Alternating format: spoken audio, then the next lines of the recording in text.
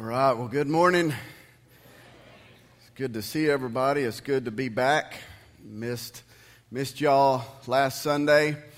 Man, y'all didn't miss me because I got to hear Danny and the man brought some fire last week. It was some good stuff. Appreciate him doing that. Told him, I said, you keep preaching like that, I may have to miss more often. Well, you don't need to amen that.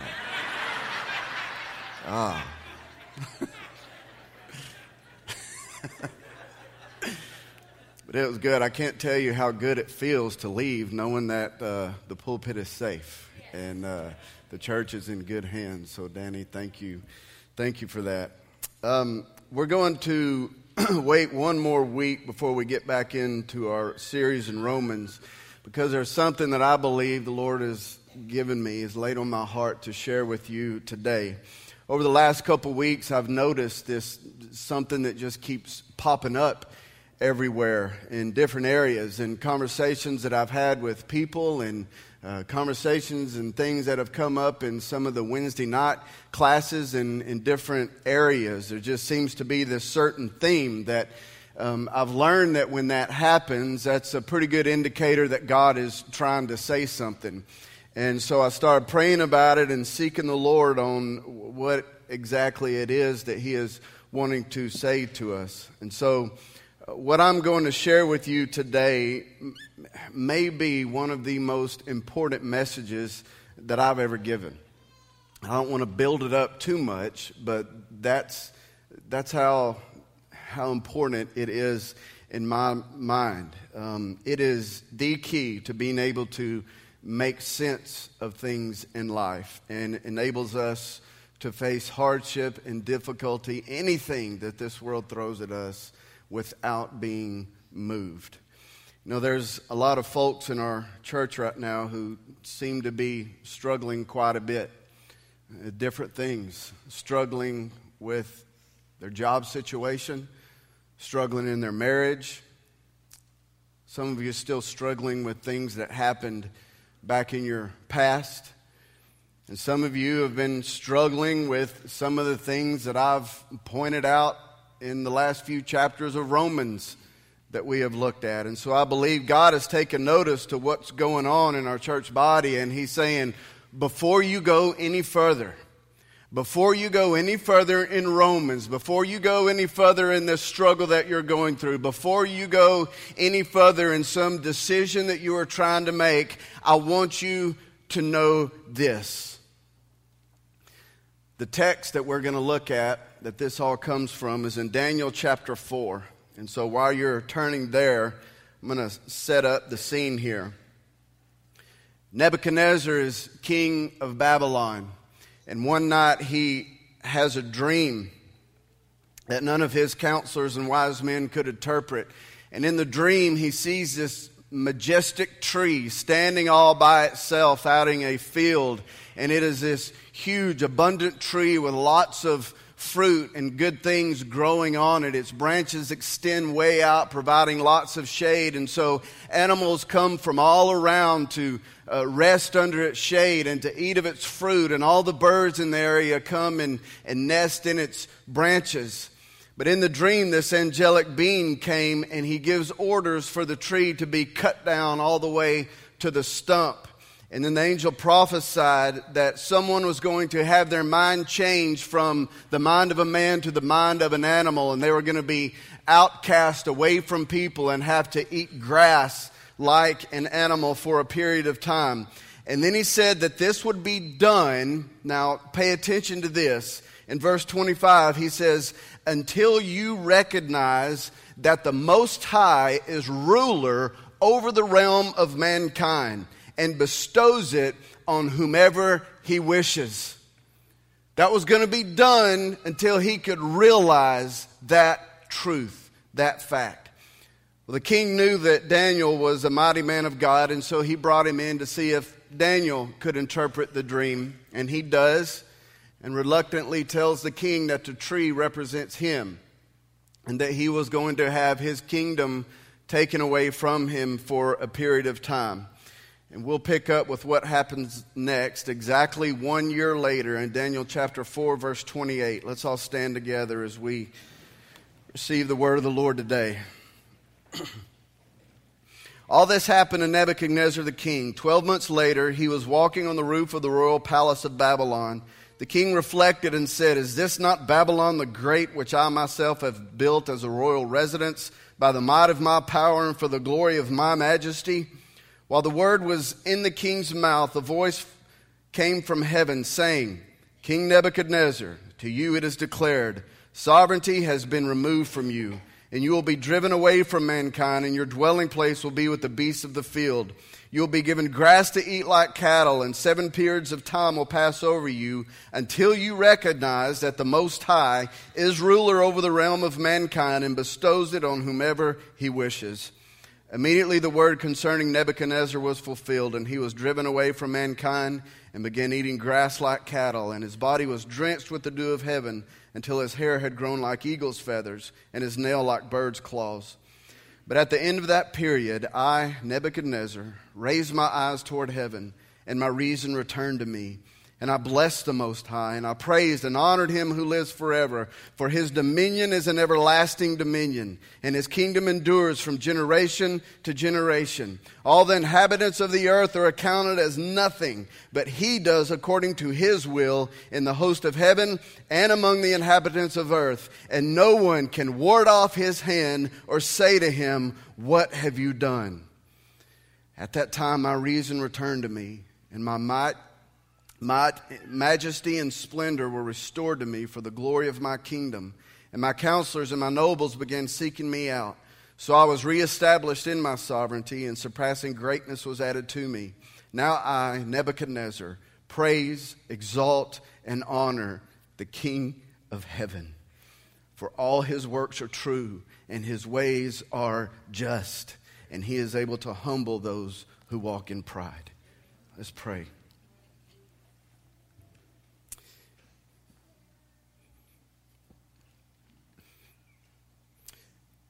God, I pray now, by your Holy Spirit, that God, whatever it takes, you would bring us to the place that Nebuchadnezzar was, where he finally saw you for who you really are. Lord, would you reveal your glory to us this morning? That your will be done in here. In Jesus' name we pray. Amen.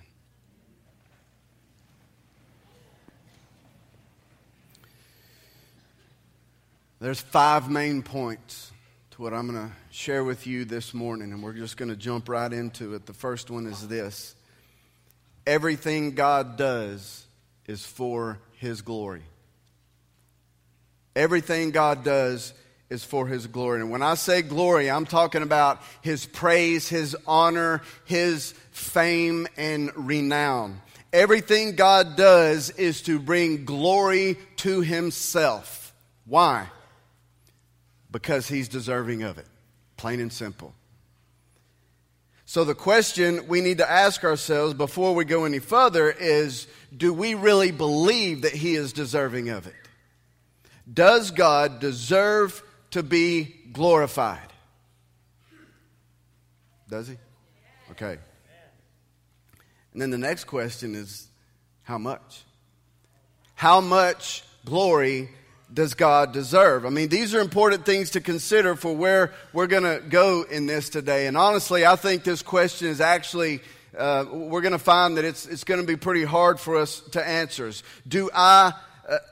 How much glory do I really think that God deserves?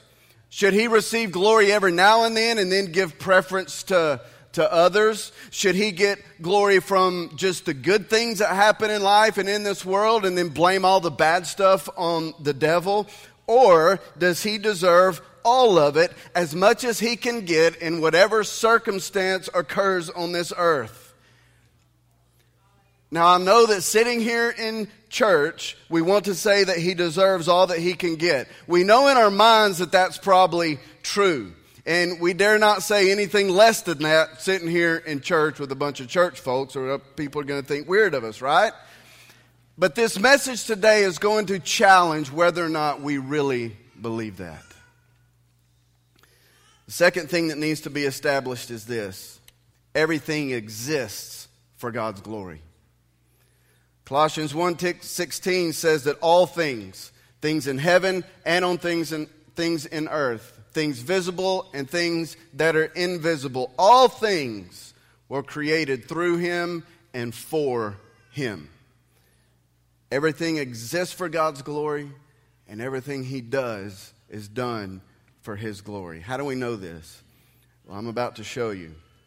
And I'm going to go through several passages in the Bible, and I'm going to move through this pretty fast. So I suggest that you're not trying to keep up in your Bible. I'm going to put the references, or RJ is, up on the screen here, and you can write them down so you can go back and look at them yourself. But listen to this. Psalm 19:1 says that the whole expanse of the universe declares the glory of God. Ezekiel 20:5-9 says that God did not destroy Israel in the desert for the sake of His name. Psalm 106:6-8, He saved them for His name's sake. Why are people saved? For the sake of His name. Exodus 14:4-18, Pharaoh's heart was hardened for the glory of God. Psalm 25:11, for Thy name's sake, O Lord, pardon my guilt, for it is great. Psalm 23:3, He leads me in paths of righteousness for the sake of His name. 1 Kings 8:41, Solomon dedicates the temple for the glory of God. 2 Samuel 7:23, Israel became great and powerful for the glory of God. Isaiah 48:9-11, God did not destroy Israel when they deserved it because He did not want His name to be blasphemed among the nations.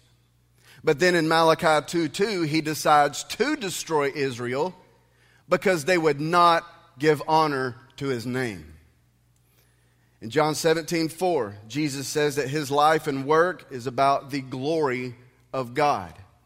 Ephesians 1:3-6, you and I are saved to the praise of His glorious grace. Verses 11 and 12 says that we are predestined according to His purpose to the praise of His glory. Verses 13 and 14, we are sealed in Him to the praise of His glory.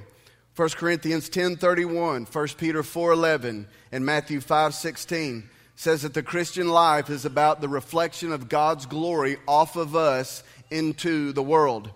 Romans 15:7, we accept one another as Christ accepts us to the glory of God. 1 Thessalonians 1:9-10 and Revelation 21:23 says that the second coming of Christ is about the consummation of the glory of God. And these are just some of the verses that speak in the Bible to everything ultimately being about God's glory. That's what you and I are created for. That is our purpose in this world, to bring glory to God. Those verses that I just read support those first 2 points. That everything God does, He does for His glory. And that everything exists for His glory. And so if those 2 things are true, then here's what that has to mean. Point number 3. God's glory is the highest value. It is the most precious, most valuable, most important thing in the whole entire universe. The praise, honor, fame, and renown of God. The acknowledgement of His attributes, His goodness, His omnipotence, His power, His grace, love, and mercy, His holiness, His sovereignty. All of that is summed up in God's glory. And His glory is more important and more valuable than anything else in existence. It's more valuable and more important than our safety, our security, our prosperity, our happiness, our health, our comfort. And so that means then that God may at times forego our safety, our comfort, our temporary happiness, our financial security if by doing so it ultimately leads to Him being more glorified in our lives. If in a certain situation God gets more glory from us going through suffering than from us being comfortable, then He's going to allow that suffering to come. Now, think about this. Is God's glory more important than everyone being saved? Yes, it is. And so then we should be able to say the same thing, that God may forego some being saved if by doing so it ultimately leads to Him being glorified. You might be thinking, well, how in the world could God be glorified in people not being saved and going to hell? We'll find out in a minute, because we're going to come back to this. But first, we need to establish one more truth. And let me correct that by saying these truths have already been established by God. I'm just saying that we need to establish them in our own mind. Number 4 is this: God is sovereign. I say that a lot, but what exactly does that mean? It means that He is ultimately in control of all things. If you want a more specific definition, then I'll say it this way: nothing happens in this world without being sifted through His hands. And so that means nothing happens in your life without first being sifted through the hands of a loving Father. Now, these 4 truths, that everything God does is for His glory, everything exists for His glory, that His glory is the highest value, and that He is sovereign. Those who truly believe this have found these truths to be some of the most comforting truths of all. Like I said, they are what help us make sense of things in life that don't seem to make any sense at all. They can bring to us an overwhelming sense of peace, security, and comfort in the middle of the most painful, fearful, and insecure situations that we could possibly go through. But these truths won't be comforting if you don't value God's glory. If you value something else more than you value Him. It won't be comforting if you do not believe that God can be glorified through any situation. And it won't be comforting if you don't believe that God truly is sovereign and in control of all things. If you believe that somehow God gives up and relinquishes His sovereignty, His power, and His control to something else, this is not going to be very comforting to you. And by the way, there is nowhere in Scripture that says that God gives up His sovereignty for anything. Nowhere. If your safety and security is more valuable to you than God's glory, then you will find yourself living in fear that something bad is going to happen to you. If your health is more valuable to you than God's glory, then when you get sick, you're going to tend to think that somehow you're being punished for something that you did, or you're going to get mad at God that this ailment has come on you. If you value your children more than you value God's glory, then you're going to have a hard time letting them go, and you run the risk of being a controlling helicopter parent, believing that you are the only one who can ensure their well-being. And if you value your financial security more than you value God's glory, then you're going to hold on to your money as tight as you can and hardly ever get it in play for the kingdom. Now, some people don't want to believe that God is completely sovereign, because to do so in their mind would mean that He is responsible for some pretty horrific things. They can't reconcile how a loving God could allow some of the bad things to happen that happened to some people and still be considered loving and good. To them, for God to allow some things would mean that He is a monster rather than a good Father. And right here is where we are faced with the question, how valuable is God's glory to you? What is His glory worth in your mind? Let me see if I can illustrate it another way. What if God Himself showed up in front of you in the flesh and looked at you right in the eyes and said to you, my child, you are about to go through something very painful. And the only reason I'm allowing it is because it is ultimately going to lead to me being glorified in your life. I'm not going to abandon you. I'm going to be right there in the middle of it with you, but I'm going to use this to show you and others my glory in ways that you wouldn't be able to see it without this. What would you say? Would you say, whatever it takes, Lord, whatever it takes for you to be glorified, you just go right ahead. Let's do this. Or would you say, it depends. It depends on what it is you're asking me to go through, God. And if it does depend on what that painful event is, then that means that you value something more than you value God's glory. Truth is, God pretty much has said that exact thing to us through His Word. I mean, that's the whole meaning of Romans 8:28, that God causes all things to work together for good to those who love God and are called according to His purpose. What purpose are we called to? His glory. Paul knew the value of God's glory and it was worth anything that he could go through in this world. That's why he said in Romans 8:18, for I consider that the sufferings of this present time are not worthy to be compared to the glory that is to be revealed to us. He's saying that the value of God's glory cannot even be compared to the value that we could possibly place on anything else in our life.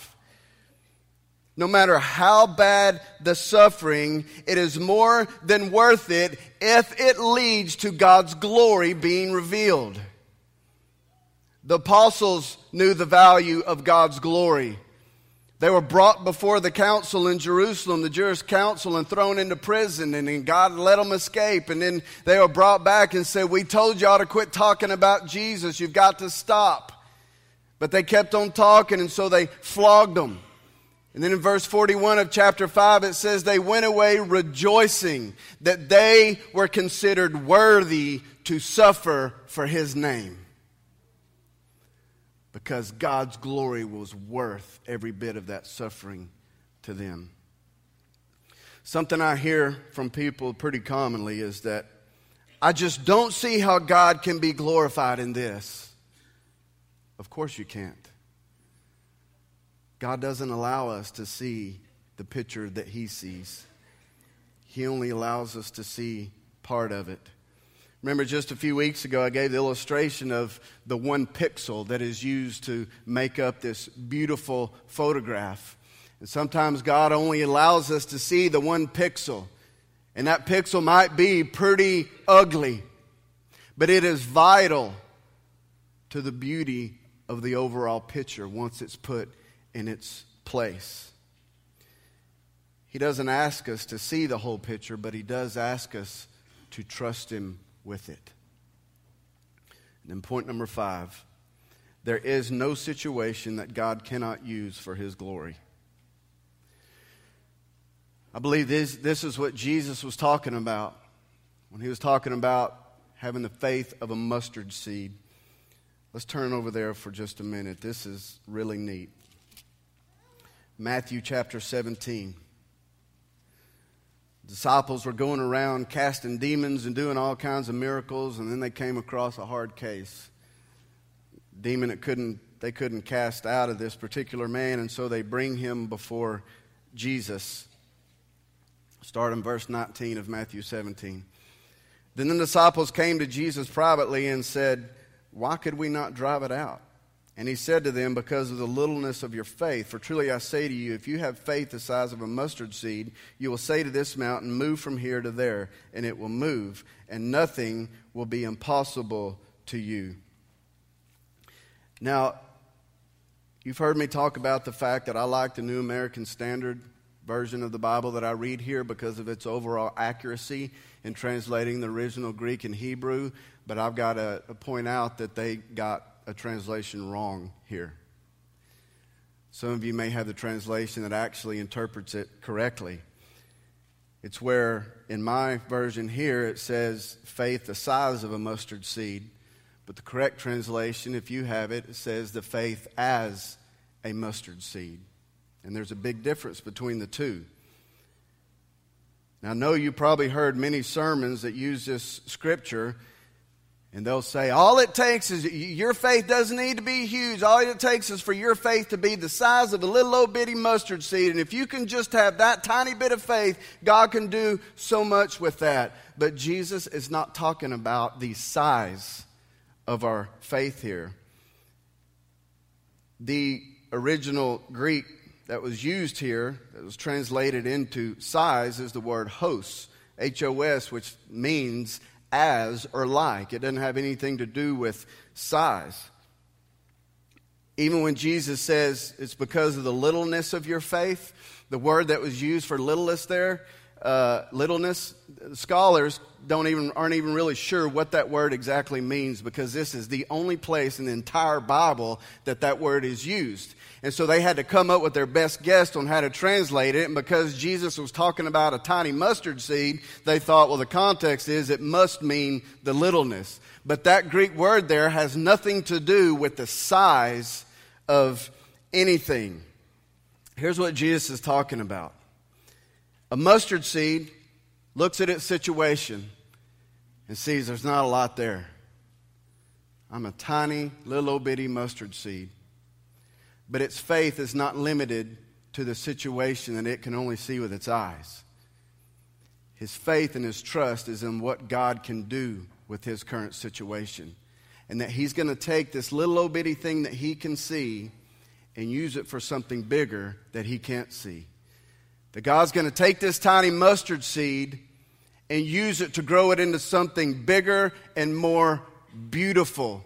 Jesus wasn't saying, how big is your faith? He was saying, what is your faith in? Is your faith in just a situation that you can see with your eyes? Or is your faith in what God can do with your situation? That he can use it into something bigger in order to bring him more glory. Now I'll stop just for a minute and let that kind of marinate and sink in. So if you're like me, that was a eureka moment when I first realized that. And I had to go, wait a minute, because this went totally against every lesson I'd ever heard on that passage.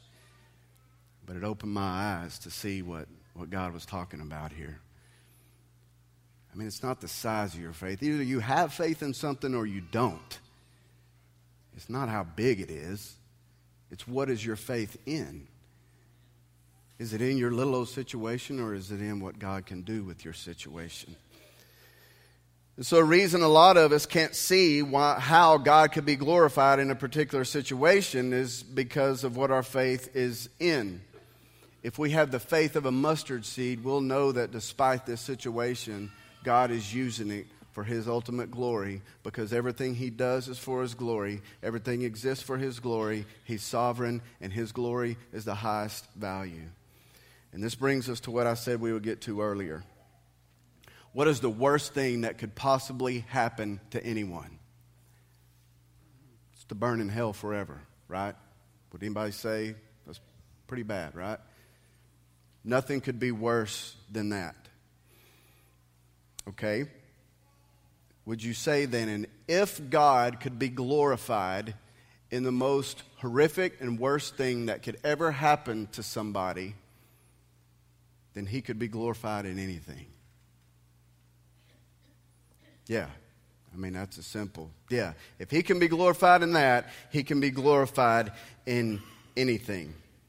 Well, let's apply this to what we've been talking about last few times in Romans.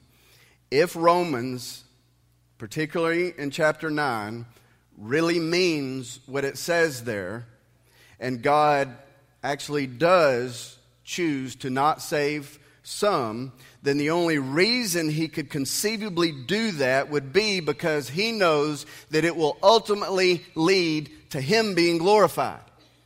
It would lead to His glory. Is God glorified in the fact that some people spend eternity in hell? You bet He is. And here's how. Think about it. How great, how glorious, how majestic, how holy must God be that hell is the just response to the belittlement of His name. If people being tormented forever is the just and right punishment for rebelling against God and belittling His great name, then His name must be awfully great. The horrors of hell are an echo of the infinite worth of God. And if He can be glorified in that, He can be glorified in anything. Problem is, when we fail to trust that, we often try to run from and avoid situations that He puts us in to behold and experience His glory rather than seeing how He can be glorified in it. I mean, a marriage that is struggling, we'll think, well, I've got to end this marriage. Man, this is bad. The only escape I see is to get out of it. But God wants you to trust that He has even allowed it to get to this point. Because if God is sovereign, He could have stopped it from getting here way back then. And a lot of times, He tries to show us something, tries to show us His glory. And when we miss it and we don't see it, He's going to let us get to another place where we finally do. That's what happened to Nebuchadnezzar. Earlier, he did realize how good and glorious God was. And then he got away from it. He forgot about it and got high on himself. And God took him to an even more difficult place so that he could really see it. And so instead of thinking, oh, this is bad, I need to get away from it, I need to avoid it, I need to escape it, God wants us to look at it and go, how can God be glorified in this? How can His attributes be reflected here? His forgiveness, His grace, His sacrificial love, His patience. You know, many times we miss seeing and experience God's glory because we run from those opportunities. And the reason why we run from Him is because there are things that we value more than God's glory. We value our happiness more than God's glory when we say, well, I'm just not happy anymore, I'm leaving. We value our comfort. We value our ability to be in control. We value our desire to be left alone and our feelings more than we value God's glory. And so when a situation comes where any of those things that we value are being threatened, we run from it, we bail. So the question today is, what do you value more than God's glory? God asked this very same question to some of the heroes of the Bible. He asked Abraham if his son Isaac was more valuable by telling him to lay him on the altar. He asked Shadrach, Meshach, and Abednego if their safety and security was more valuable by risking being thrown into the fiery furnace for refusing to bow down to the idol. And Jesus said in Luke 14:26, whoever does not hate his own father and mother and wife and children and brothers and sisters, yes, even his own life, cannot be my disciple. Hate there meaning the value that you place on your family and your own life compared to the value that you place on God's glory. The title of this message is The Sweetest Place to Be. The sweetest place to be, I have learned, is the place where you fully acknowledge and submit to the fact that God is sovereign and in control. And no matter how bad it may look now, you trust that His ways are good, His timing is perfect, He knows what He's doing, and His glory is worth it, no matter what. This is the place Nebuchadnezzar finally came to in Daniel 4. I hadn't even gotten to get through that text yet. But you know what? I'm going to save that for next week. I think I've given you enough to chew on for now. I believe that God has spoken to us through His Word.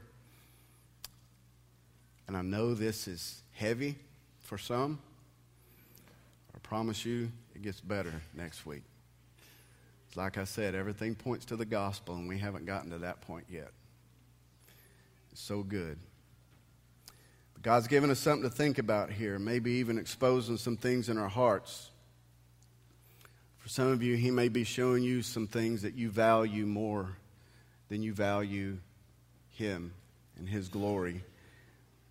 For others, it may be things in your past that you're still trying to make sense of, that you're struggling with, maybe a little still resentment toward God about it, and He's now giving you another perspective on it in order to bring about the healing that He wants to give you for that wound that situation caused.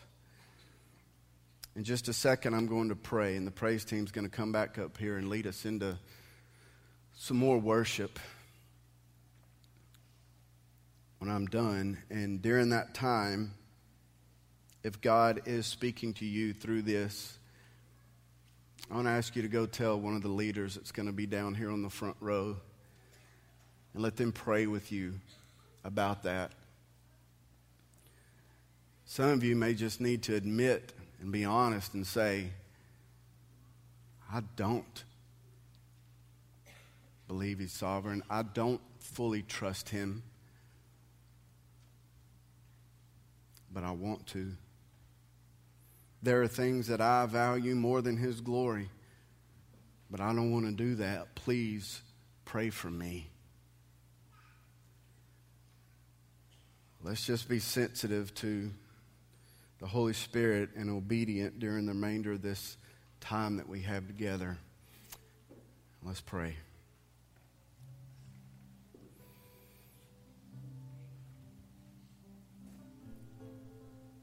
Lord, I'm asking you again